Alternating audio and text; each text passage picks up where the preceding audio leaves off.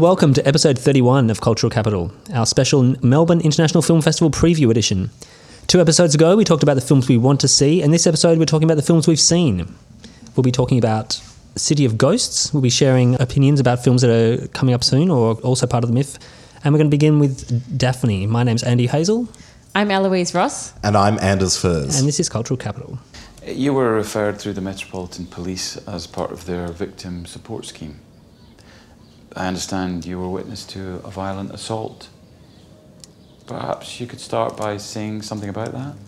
About what sort of emotions that brought up for you? What sort of emotions?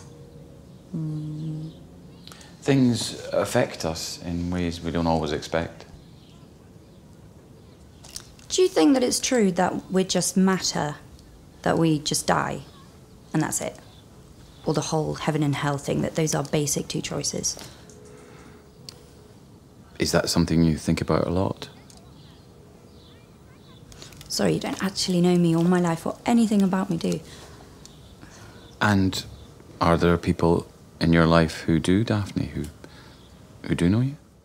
From the MIF catalogue, Daphne, directed by Peter Mackie Burns, it's his first film, is about a woman named Daphne. She's 31, flippant, cynical and intelligent. Her daily life of casual work, casual sex and not so casual boozing suits her just fine until an unwelcome encounter unexpectedly pushes her over the edge. Compared by many critics to Kenneth Lonergan's Margaret, although amongst us 3, not like it at all. Yeah, not like this nuanced feature walks between comedy and drama, with Emily Beecham unafraid to pull punches in the title role, making Daphne a refreshing portrait of contemporary womanhood in contemporary London. Now, this is a character study more than like a plot-driven drama, but Anders, what did you think of it?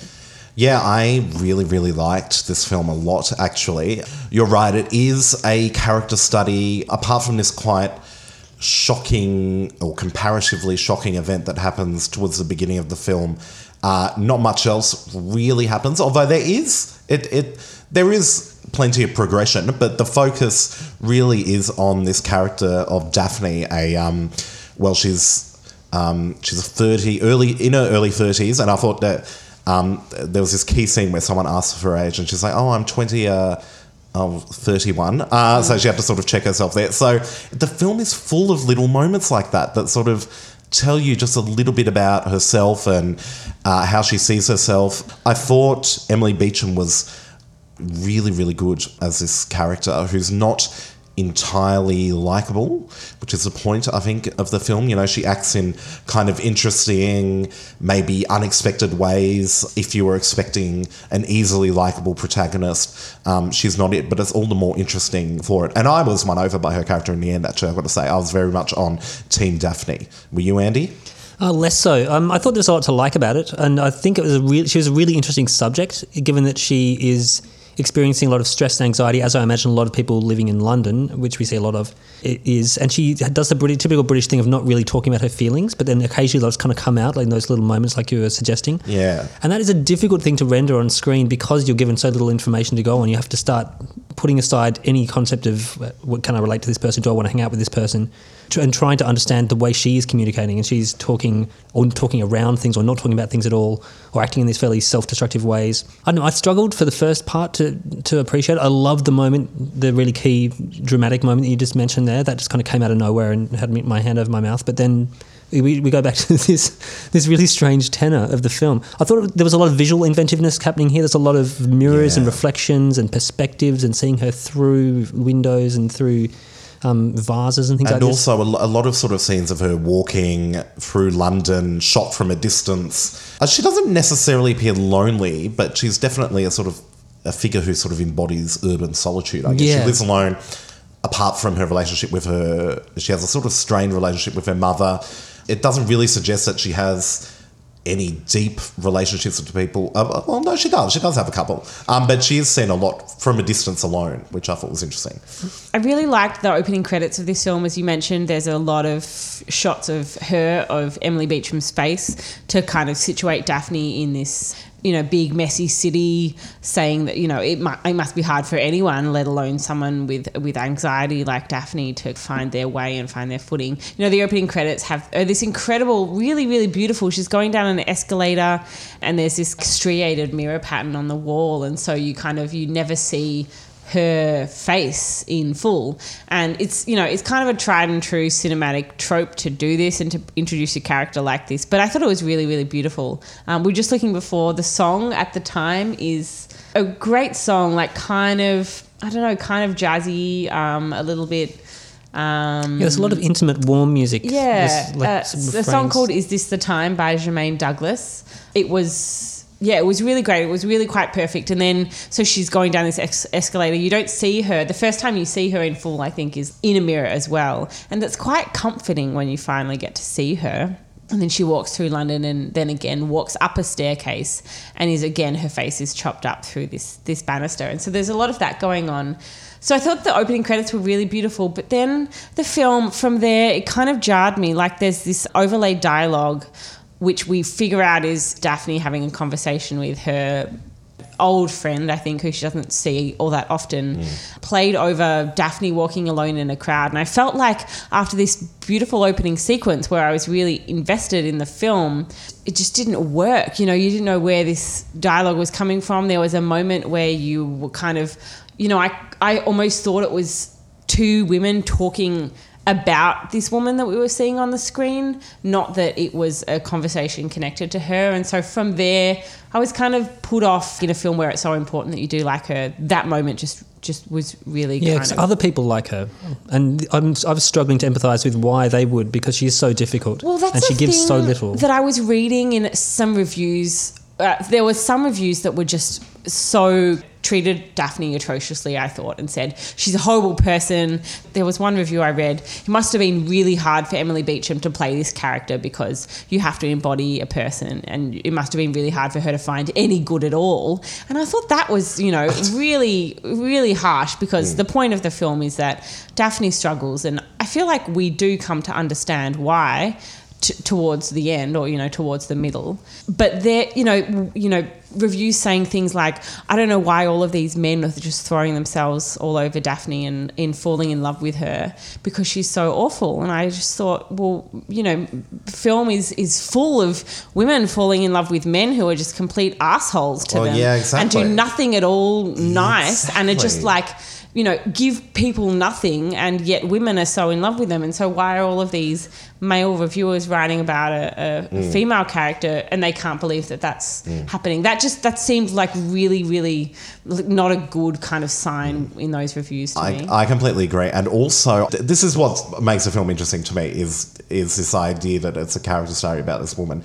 She is difficult, but by the end of the film, I was on Team Daphne, and then I was sort of thinking about it in retrospect, and I don't know how difficult she really is. So her mother is recovering from cancer treatment, and as part of this, she's all into holistic medicine and, mindfulness and alternative ways of dealing with this. Daphne is very much confronted by that, doesn't really appreciate, doesn't believe in it. Yeah, exactly. I did find some of the like script writing and the ways in which Daphne was painted as an awful person, and then her gradual transition to being a little bit kinder and warmer was not super well done. Like at the beginning, kind of the way that people blew up around her, I found completely over the top. I didn't seem real to me that people might respond to her so dramatically. And that her behaviour, was not all that bad to justify this script writing that said, oh, well, X equals Y. It just didn't work for me. And then there were a couple of other moments that didn't really work. Something I wrote down, David, this, kind of wannabe boyfriend, says, why are you pissed? It's like outside a club where he said something to offend her, and so she runs out. He says, why are you pissed? And she says, don't try and psychoanalyze me. And I was just like, he wasn't. If you're asking why you're pissed, that doesn't equal psychoanalysis. Like, kind of make this a little bit better.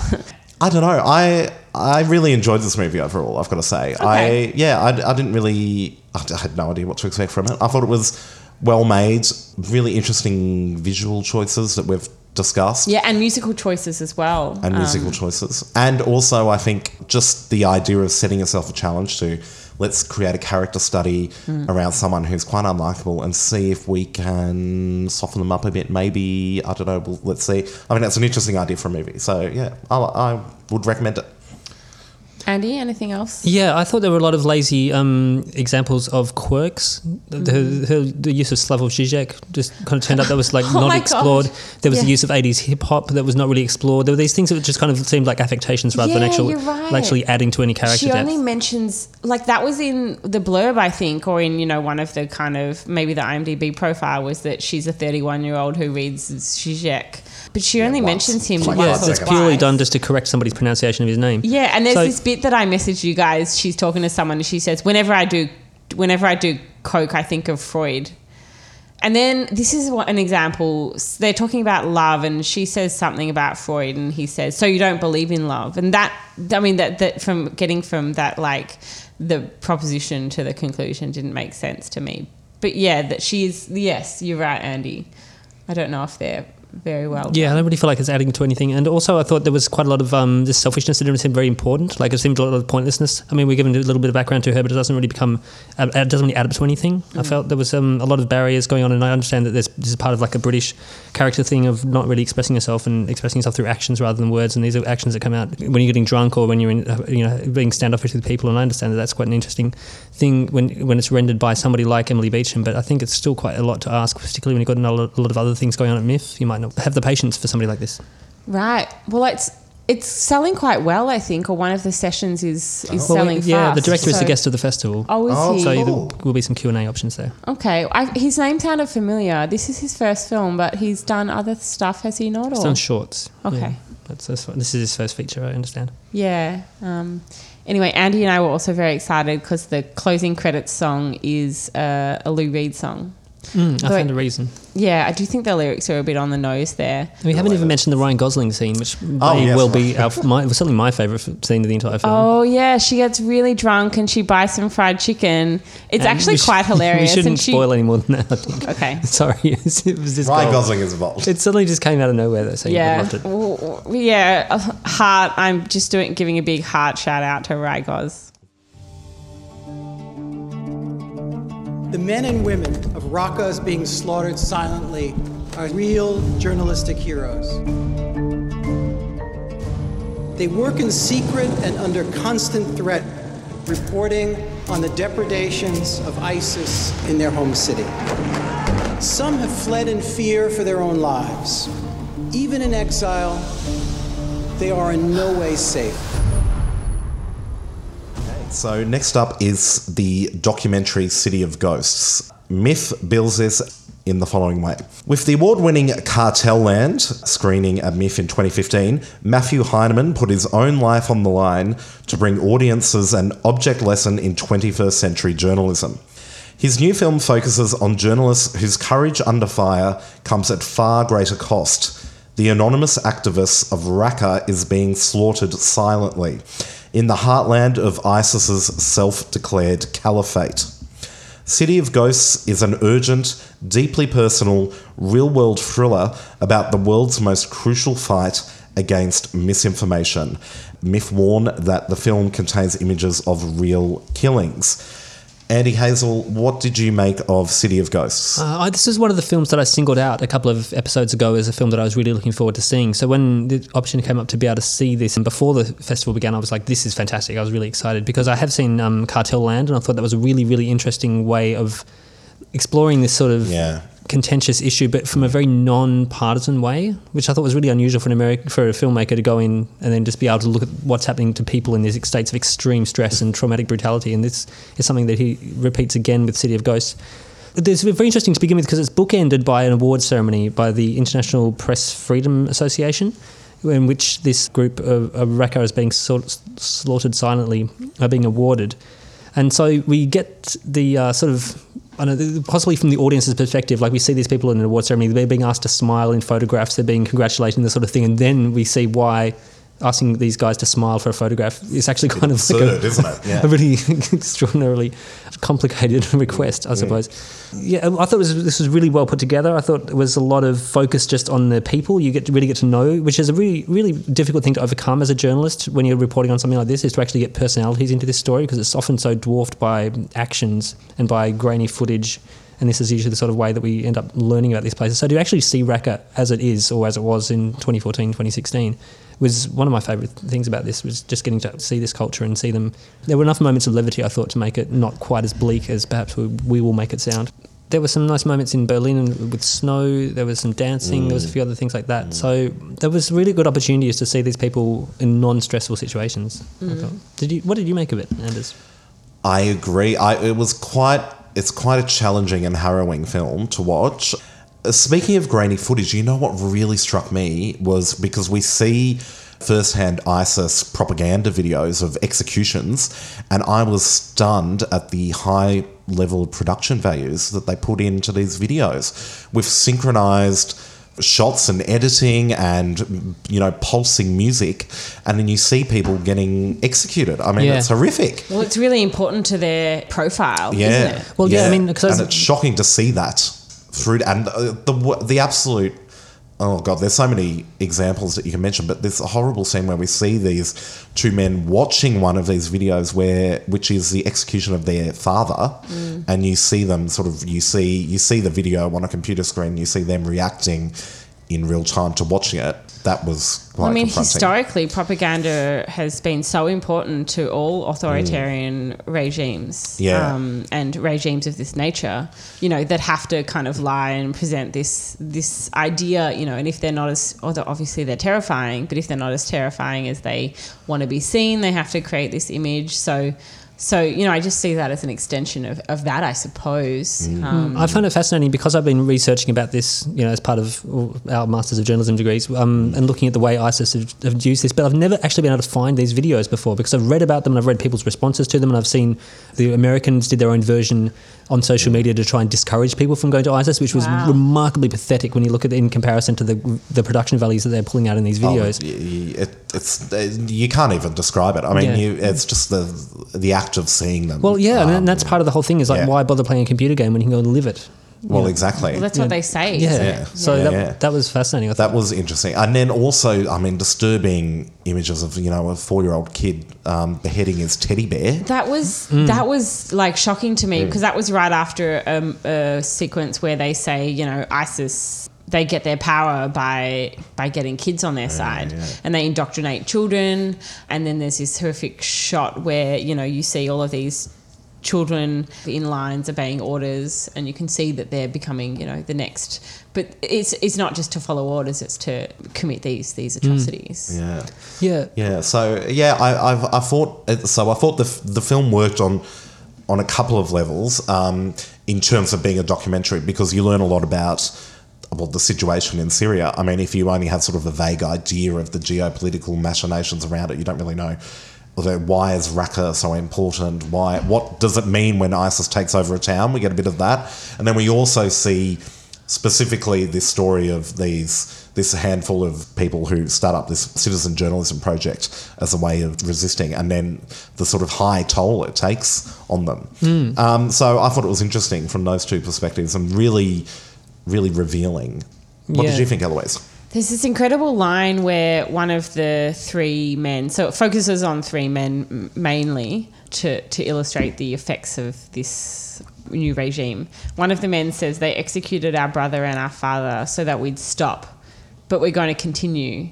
And he kind of pauses before he says that, but it's a really difficult decision for him to decide, do I stop so that my family stops being murdered, or do I continue because I can see that this is a larger issue? And that, to me, that moment was stunning, because I just thought, yes, obviously this is horrific. I don't know, I'm a little bit torn on this, because it's incredible and it's harrowing and it's really, really hard to take. But you see it through these three men who I feel like are put into this film, and obviously it's a documentary based in a humanitarian concern, so having three figures there as your main figures is fine and makes sense in that way. But they kind of represent the oppressed Syrian people in a way. maybe I have less knowledge just coming to this film than you do, Anders, but I felt like it didn't really offer all that much background or larger scope on the situation, on Syria, on the history of Raqqa. I mean, it talks about how the Raqqa was oppressed under this regime for 40 years, and then they were liberated, and then all of a sudden ISIS came in, and it was even worse, and that was, quite horrific. That's just a really brief few minutes, and then after that you just get this other focus, and it's not to say that this is not a legitimate focus. Perhaps it is. Perhaps I'm being unfair. I don't know. There was just something about it that was very documentary-like to me, and I think the music didn't help. I just hated the music. Basically, it sounded really, really generic to me, and I don't think it helped the construction. Yeah, I don't think it needed it, did it? I mean, perhaps that to me made it a bit more, kind of like a less fulfilling historical artifact and educational, not that it's just educational, that's the wrong word, or informative thing rather than really great, imperative piece of work. I think I agree with you that the context and the historical precedent, the reason this happens isn't really delved into. But I guess what I was saying was what you do get is a real sense of what it's like to be in that environment when ISIS rolls into town. Yeah, it gives you a real sense. But also it's like we will never know what that's like. It kind of paints it and it says, yes, this is, imagine being someone who is worried about dying and maybe would prefer to die every single minute of every single day for years. Imagine what that's like. And of course we can't. But yes, saying it out loud and having it here and having these people expressing it was so powerful. Yeah, and I thought it was really interesting because we're mainly looking at the work of citizen journalists, and that's often very boring, particularly in this scenario. So we're seeing them outside of Raqqa. When they had to leave, they went to Gaziantep in Turkey and then to Berlin. And essentially the work is monitoring social media, maybe making emails or making phone calls. And so to be able to liven that up is really, really useful to be able to have that footage to be able to get, to see it. And this is one thing that I thought was a little weak in it, was because the time frames were quite difficult to follow, because we would get a few scenes of the particular guy called Naji Jerf, who's one of the key orchestrators, and then he is assassinated later, and then we kind of see the emotional response to that. We can't really empathise with him because we never really got introduced to him beyond a couple of sentences. So when Hamoud and Hassam and Muhammad, who are the main three protagonists, are starting to making these sorts of life and death decisions, and they're facing the fact that they're going to be hunted probably for the rest of their lives, just seeing that effect on them and the cumulative impact of the anxiety, I think, makes it is possibly even more powerful than a lot of the news footage that they got. The final shot is just that speaks exactly to that. It's just sort of shivering. So I thought that worked quite well. I think Hamoud is particularly a really fascinating subject, because we do get to know him a little bit, possibly more than the others. I'm finding it difficult to kind of identify which of the three was which, but yeah, it is great. You kind of do get this connection to the three of them and want to find out what they're saying each. And now it needs to be added to, now that Raqqa has been reclaimed as of last month, officially. Yeah. So, I think in terms of the footage of Raqqa, I think that this is done really, really well. An extraordinary intelligence edited in. Maybe if the footage is not of a great quality, the camera will often go into these kind of sequences where it speeds up, accelerates the footage in this way to perhaps mirror a state of acceleration that war brings to the world, or to mirror a sense of inertia, and to evoke that in the audience. And we'll do that quite often. That happens maybe more towards the beginning, and then it kind of becomes slower, as you say, Andy. The time frame becomes harder to follow, but that at the beginning I thought was really well done. And there's often moments in documentaries like this, or just in online footage, where I find myself in a really uncomfortable state watching this kind of stuff, but I didn't necessarily feel that in this case, because I felt like everything was pretty essential. Yeah, we're given such fidelity to their experience that often I think we hear about events, then we watch them responding to events on a video screen of some sort, and this throws these timelines a bit askance. And I did appreciate how it did sort of gesture to how the world outside of that situation responds to them. So, as you said, like this sort of, that moment where they're posing for photos in New York and the photographer's like, oh, smile, why don't you lighten up a bit or whatever? And it's like, well, so we get a real... give you a list of reasons. So we get a real insight into why, and then late in the film when we see German neo-Nazis protesting, anti-refugee protests as well. So it's interesting that he also includes elements of that stuff to connect this film into, the media narratives that we as Western media consumers are probably more plugged into on a day-to-day basis, I guess. Yeah, totally agree. So recommended. Yeah, well, really important, I think, and would be devastating to see, but I think is essential for anyone living in the world today. Agreed.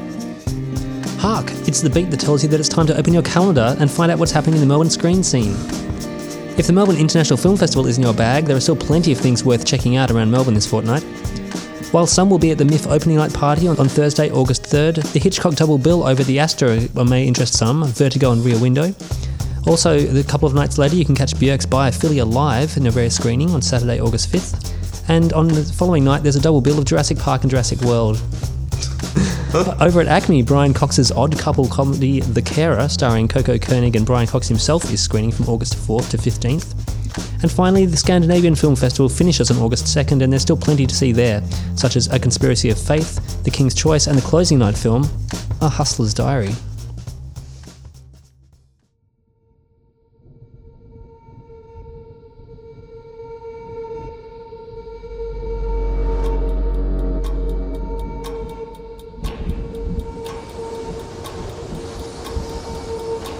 The enemy tanks have stopped.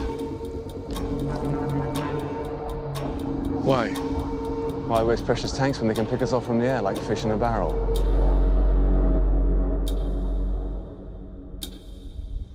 There are 400,000 men on this beach.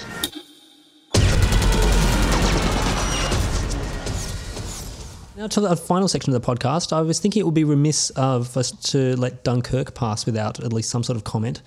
And so I think I'll begin my little brief synopsis and review of it by just sharing the story that when I was given a double pass to the media screening of Dunkirk at IMAX in 70mm, I literally could not find anyone who would take my other ticket. And I was really confused as to why. Like, what is it about Christopher Nolan and this movie that was so off people's radars or just not interesting anybody? So can I ask by asking you guys why you were just like, it's not my bag? Well, Andy, yes, offered it to me, and it was never, I don't know, war films, not really into it in general, and I just kind of thought, I'm a bit busy, blah, blah, blah. And then I began thinking, and I did actually on the day before, I said, Andy, wait, I'll be your date, and Andy had already found someone, so I couldn't do it. But that was the point where I was like, 70mm at IMAX, this is perhaps an historical moment, but too late by that point. Anyway, I feel like seeing it in the format and with the experience of the IMAX would have been perhaps more thrilling than the film itself. Yeah, okay. That's the way to do it. I don't know. Christopher Nolan, he has passionate supporters, which is great. I like some of his films. I don't like others of his films. I mean, there's so many movies that are happening right now. I had to. I mean, I do want to get to it, and I will get to it. And I would like to see it in 70mm as well. Interesting controversy. Yes, there's been a lot of people writing about this. Refusing to offer it to the Astor. Oh, that's true. Sorry, I was thinking. Festivals. Sorry, yes. I was just thinking, it's like the 70mm thing. You can literally see it in 4 or 5 different versions, I think, in America now. Yeah, right. Well, yeah, Roadshow refused to screen it at the Astor, I believe, which is a Palace-owned cinema. I think that was the way it went. Yeah, so that was interesting. But there's still plenty of cinemas you can see it on 70mm, including my local, the Sun Theatre in Yarraville. Oh, yes, of course. That's right. What did you make of it, Andy? Well, okay, so I had been looking forward to this for quite a while. I mean, a lot of people said, we'll maybe go to this for a lot of different reasons. I mean, I can understand. I think after Interstellar, he got a lot of flack. I really liked Interstellar. I'm just going to go on public record and say loved it. Yeah, see, so a lot of people... we're going, okay, he's going to do whatever it takes to get that Oscar nomination. He thinks it was denied to him. There's the entire like people thought he should get the one for A Dark Knight. What's your favourite Christopher Nolan movie? I don't know. I think Inception still, but Okay. I don't know. really I like find something to Inception. like in all of them. I think Memento's astonishing. I even think Following, his very first one, is really interesting. Yeah, use of it is. pretty It much is a an tiny, interesting movie. almost a zero budget. Even Insomnia's got a lot of great things going for it, and people often forget that one. Oh my God, Al Pacino. Yeah. Yeah. And Robin Williams? Robin Yeah, Williams, yeah. yeah. God, yeah. Yeah, and that's Christopher Nolan. Oh, yeah. So I think there's a lot of interesting stuff. But I also think that, like the fandom, I think is possibly the thing that puts off the most people, is that he seems to attract this particular breed of. When did The that IMDb begin? I Like, think- that's a new The Dark thing. Knight, do you reckon? Do you reckon it's Batman related? No.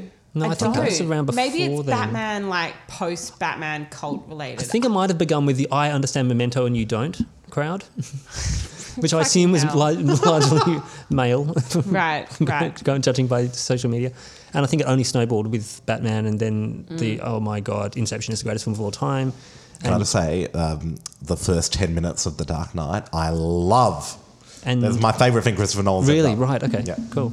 So anyway, to Dunkirk. Anyway, so this yes. is a particularly interesting because I feel like he actually listened to every single bit of criticism that Interstellar got, which was like it was overly convoluted, it was too long, you had a humongous budget that you probably didn't need to be able to tell the story you wanted to. You insisted on going down this rabbit hole of quantum physics and then explaining it in a way that really didn't Mars satisfy. is at the centre of the... Yeah, so I think Dunkirk, very short, 106 minutes. Like for Nolan, that's remarkably pithy.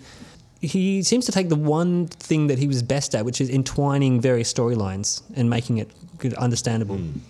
And this time he seems to be really focused. It seems like he's written the words, "You are a cold film director," which is like an allegation he gets a lot, and put it right above his computer screen because it feels like this is purely, it's all done to heighten the emotional payoff that you get at the end. So there's this amazing mix of like poetic vision and then tension. This is the key thing, is that Hans Zimmer hasn't gone for the whomp thing that he's mostly famous for.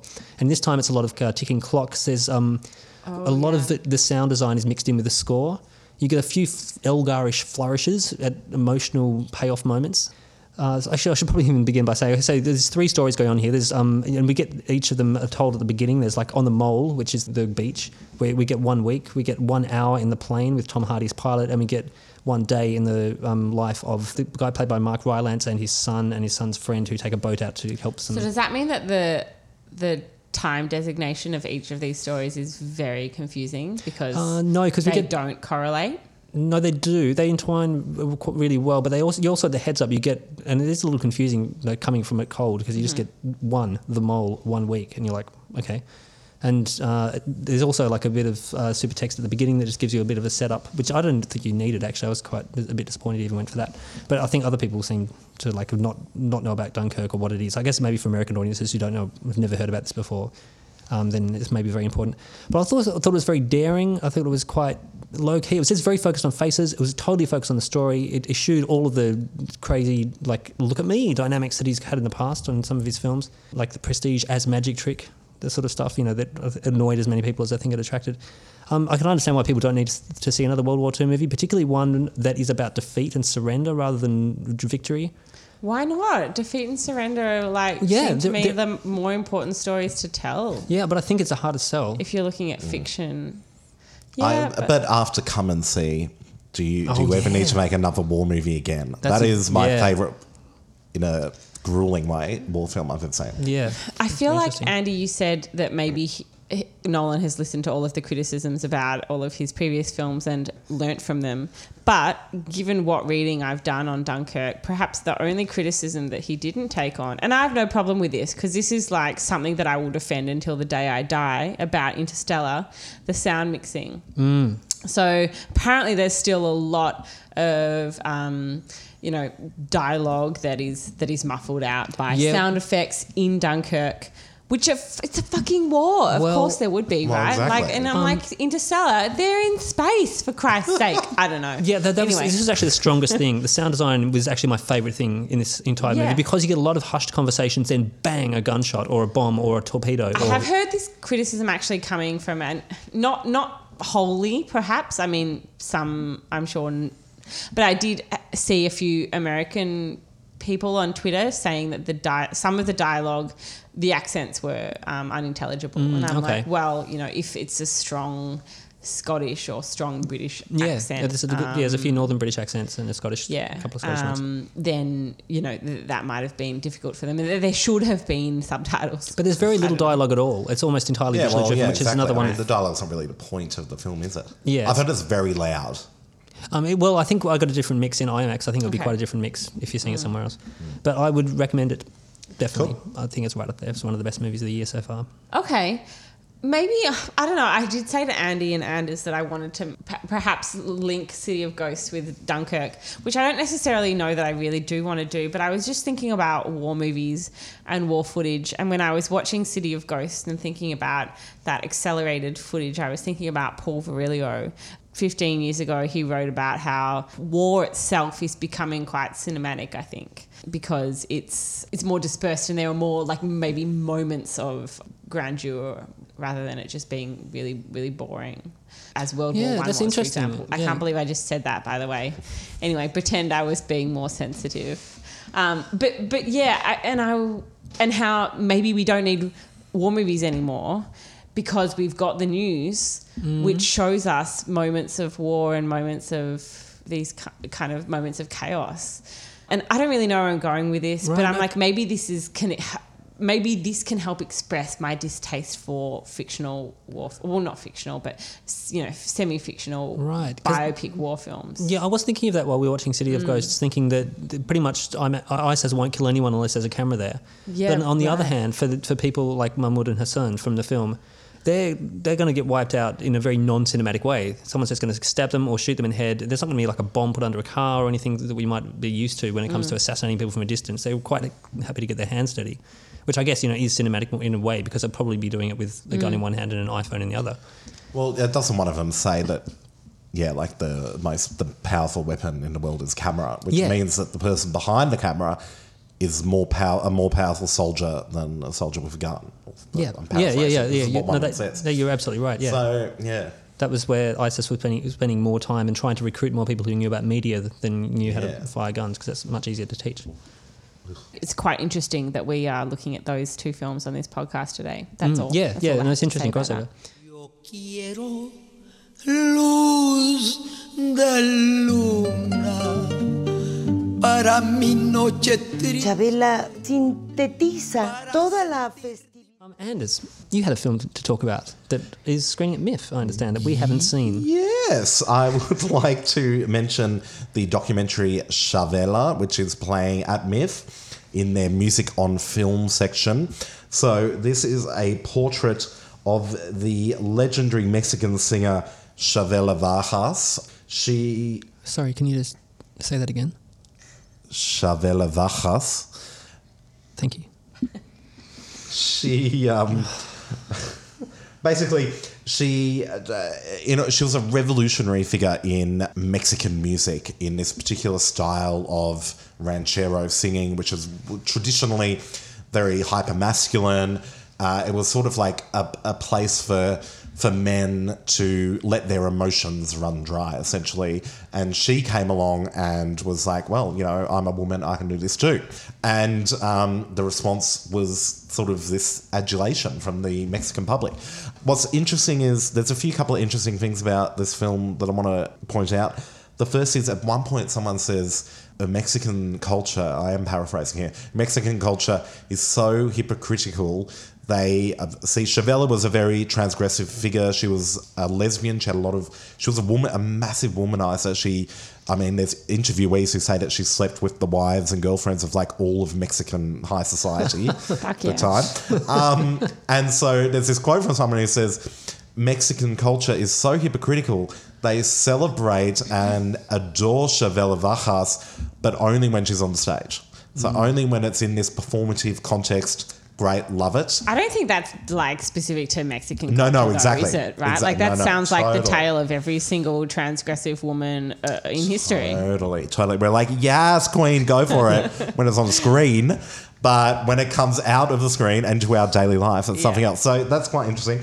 The other thing is Pedro Almodovar appears. He appears a lot towards the end of the film, which reflects his own role in her career, because late in her career she she had all this success and then just sort of disappeared into the alcoholic wilderness for decades, completely vanished from public life, and then she returned, made a bit of a late comeback in her 70s and 80s, and Almodovar was a key player in this comeback.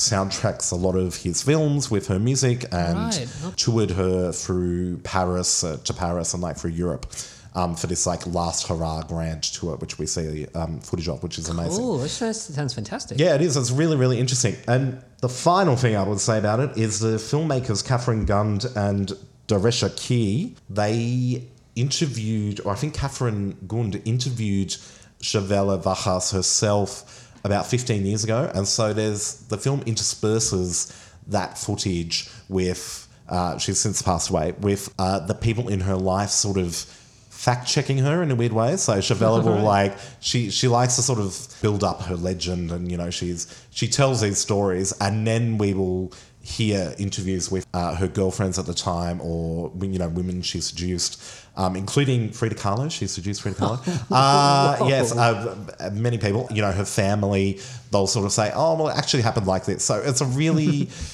complex portrait of this legendary figure whom I knew nothing about going in, and by the end of it, I found it really, really worthwhile. Great documentary. Great. Okay, thank you. Thanks for that recommendation. Awesome. Yep. I have almost nothing to add to this conversation, but there are just a few little curiosities I wanted to bring up. One is that I Am Not a Witch, which I believe I was very excited about seeing, has the same cinematographer, David Gallego, or Gallego or something. Excuse my horrific pronunciation. I apologise. We can't all be Anders. That's okay. Same cinematographer as... well, he worked on Embrace of the Serpent, which I just have to announce here because that was like essential cultural capital favourite film. Number one film of 2016. Of 2016. So I hope... Awesome. Anyway, all you listeners will have already gone out and seen it based on our recommendation. I hope so. Anyway, the sessions are getting, you know, towards that fully booked the stage. selling fast stage. So anyway, that's a good one. And the other thing that was I Am Not a Witch, right? I Am Not a Witch, correct. The other thing is I am seeing Spore, which I do recall being excited about seeing but overlooked when the program was announced, which is the new film from Agnieszka Holland, who is a Polish filmmaker. She's almost 70 years old, I think. Anyway, she's pretty well known as a filmmaker. She made The Secret Garden. Actually, also, this is a little bit of a cinephile's joke. She made Olivier and Europa. Oh, yeah, right. To Rochelle. Yes. Fuck yeah. Bet me and Agnieszka Holland get them in the same room together. Cool. Anyway, her new film, which is pegged in the MIF program as a feminist ecological thriller that's a little bit surrealist, I'm there immediately. Nice.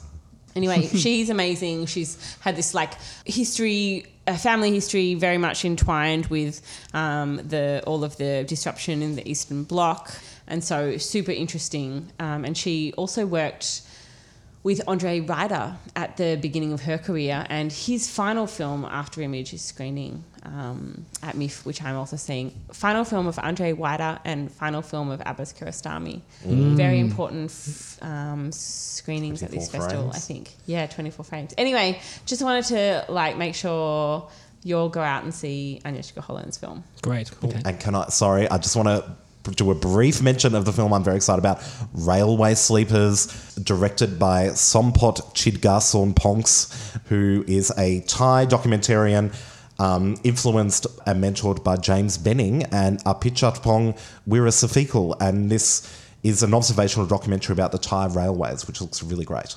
People sleeping on trains. It does. It looks excellent. Yeah.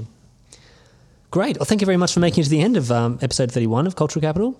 If you want to rate or review us on iTunes, we'd be very grateful. You can follow us on Facebook at Cultural Capital Podcast. You can follow us on Twitter at the Cult Cap Pod. You can find me at Andy Ricky. I'm at Anders Furs. And I'm at Eloise Lowe Ross. And we think you're great. Yes, Queen, slay the patriarchy.